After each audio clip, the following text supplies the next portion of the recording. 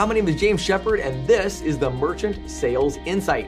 Today, I'm going to talk to you about no merchant left behind and how to switch a merchant over when they have an existing contract. Now, this is one of the most common objections that we hear out in the field, and it's actually becoming a lot more common and more severe as we see integrated payments coming into the merchant services space. Going into a merchant, just the fact that they want to switch to you doesn't necessarily mean you're going to get the sale, because they may have a contract with a $295 termination fee, $500 termination fee, liquidated damages agreement, whatever that might be, right? And so if they get locked into a contract, a lot of times in their mind, they really can't switch until the end of the agreement for a variety of reasons. And so today I want to talk to you about how to conquer that particular objection.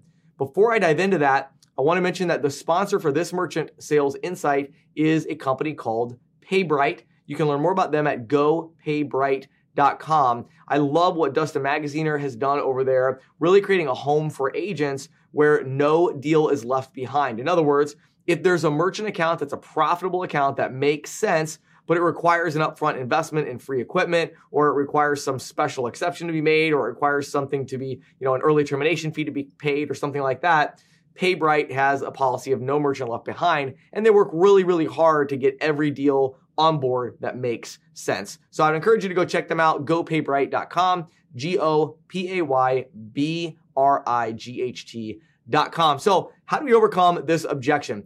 The first key, I'll tell you, is you have to change this objection into a financial decision. Okay, very simple. It needs to be a financial decision, all right? Now, what do I mean by that? Well, oftentimes in these conversations, when the merchant brings up this issue of their contract, what they're telling you is all these kind of different things, right? Well, I already signed an agreement for 3 years. I'm really kind of locked into that. And in their mind, it can seem like more than a financial decision.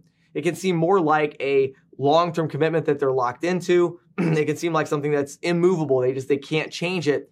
And so what we want to do is we want to first start by pivoting the conversation to being purely financial, right? So we clarify with them and say, okay, well, I'm so glad you told me that.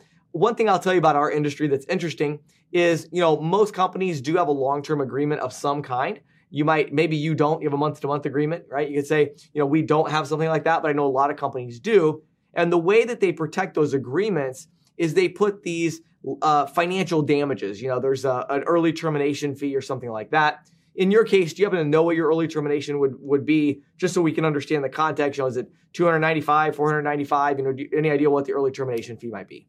So convert it over to a financial decision. Now, let me also make another application here for integrated payments, right? So when you're talking to somebody and they say, well, we just spent $2,700 on this, hardware, or we just installed a new point of sale system, we wouldn't want to switch.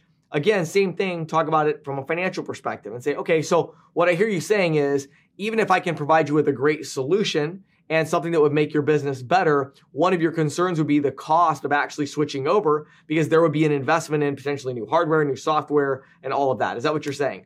Yes. Okay, let's quantify that if we can for a second. So we're talking about some new hardware here. I can tell you right off the bat, this is probably going to be a $2,000 investment in hardware for somebody, either for you or for me or a combination, but somebody's got to buy a couple $1,000s worth of hardware in order to make this work. So now the question becomes, what is our return on that investment, right? And so again, we want to convert to this purely financial conversation. We talk about the investment first, and we say, what is the investment going to be in order for you to leave the company you're with and come to me?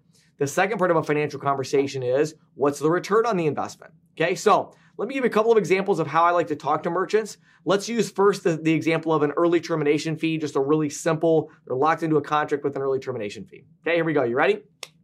I would say to them something like this.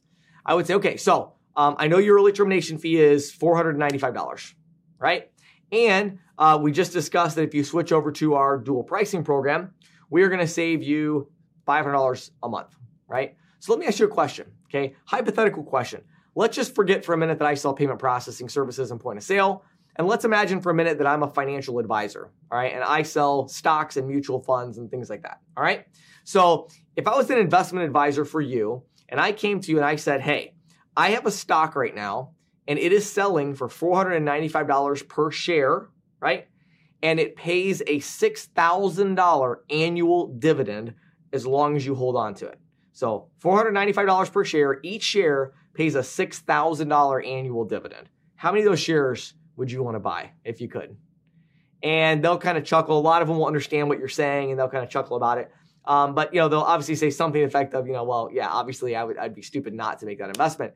And you say, well, I have really bad news for you. I actually only have one share that I can sell you. It's your merchant account. It's going to cost you $495. You have to invest that much in order to, get out of the contract you're in now. But then as a result of that, I'm going to save you $6,000 a year for the life of the account, or $2,000 a year, or $1,000 a year, or $500 a year, or whatever it is, right? But you use that kind of financial thing, and it's I love it because it kind of it's humorous, so it makes them kind of start thinking about it and smiling and talking with you a little bit more, connecting on it. But also it's true. I mean, it really is a financial decision where they're making a one-time investment and getting a continuous dividend or return on that investment. Now, you can use something very similar when we're talking about selling integrated payments. However, when we're talking about integrated payments and switching a point of sale system, a lot of times we have to talk about not just the financial return, but we're going to talk about a financial investment, but with a return that's not just financial, right? There's going to be efficiencies that are going to lead to financial return. There's going to be a new reward system or loyalty program or whatever you have baked into this value proposition that's going to generate value for them. But you, as the sales professional, you've got to kind of quantify that or put that into numbers in some way and say, well, if you were able to make this one-time investment and you knew that every year that you made after you made that investment, you were going to see a 20% increase in employee efficiency. You were going to see a 10% increase in customer satisfaction. You were going to see X amount of savings, right? You want to outline all of it, right? And then you use that. But again, what's interesting I find is with these larger companies, larger businesses, even medium-sized businesses where they need a big point of sale system and it's a $20,000 investment, in my experience, those are some of the easiest sales to make because the return on investment is so dramatic. These are companies that have plenty of money. Their payroll every week is probably $100,000. So for them to spend $20,000, $30,000, $40,000 on a new point of sale software for all their locations, it's not like that's a debilitating expense. They can certainly afford it. If they don't look at it as an expense, the question is, it's an investment. What's the payoff, right? Now, here's the kicker though. There are going to be those merchants where for that merchant, for whatever reason, you just can't get them to make that investment, okay? This is where it becomes a financial decision for you and or your ISO, okay? I mentioned at the beginning, our sponsor is PayBright, gopaybright.com. And one of the things that they do is they partner with their salespeople to make investments to get these accounts. So they look at it the way I just described, right? If they say, well, we got a merchant account, it's going to cost us $3,000 on hardware to get the deal, but we see there's going to be a residual income of $1,000 a month on dual pricing or whatever. Well, okay, that's a no-brainer. They're going to make that investment and they'll work with you on those deals. Even if your ISO won't work with you, you got to think about this, right? First of all, are you with the right ISO? But secondly, do you have the capital to make it work, right? So the idea is when you're talking about how do I get out of a contract, how do I break a contract, how do I leave my current point of sale company or whatever, you need to convert that conversation into a financial conversation where we're talking about investment or we're talking about return on the investment. That's the key. Then the question is, who's going to make the investment, right? Can you convince the merchant to do it? And or maybe a combination of these things, or do you work with a company like gopaybright.com and get them to help you make the investment so you can get the account? But either way, switching somebody should be a purely financial decision of investment and return on investment. My name is James Shepard. This has been a Merchant Sales Insight.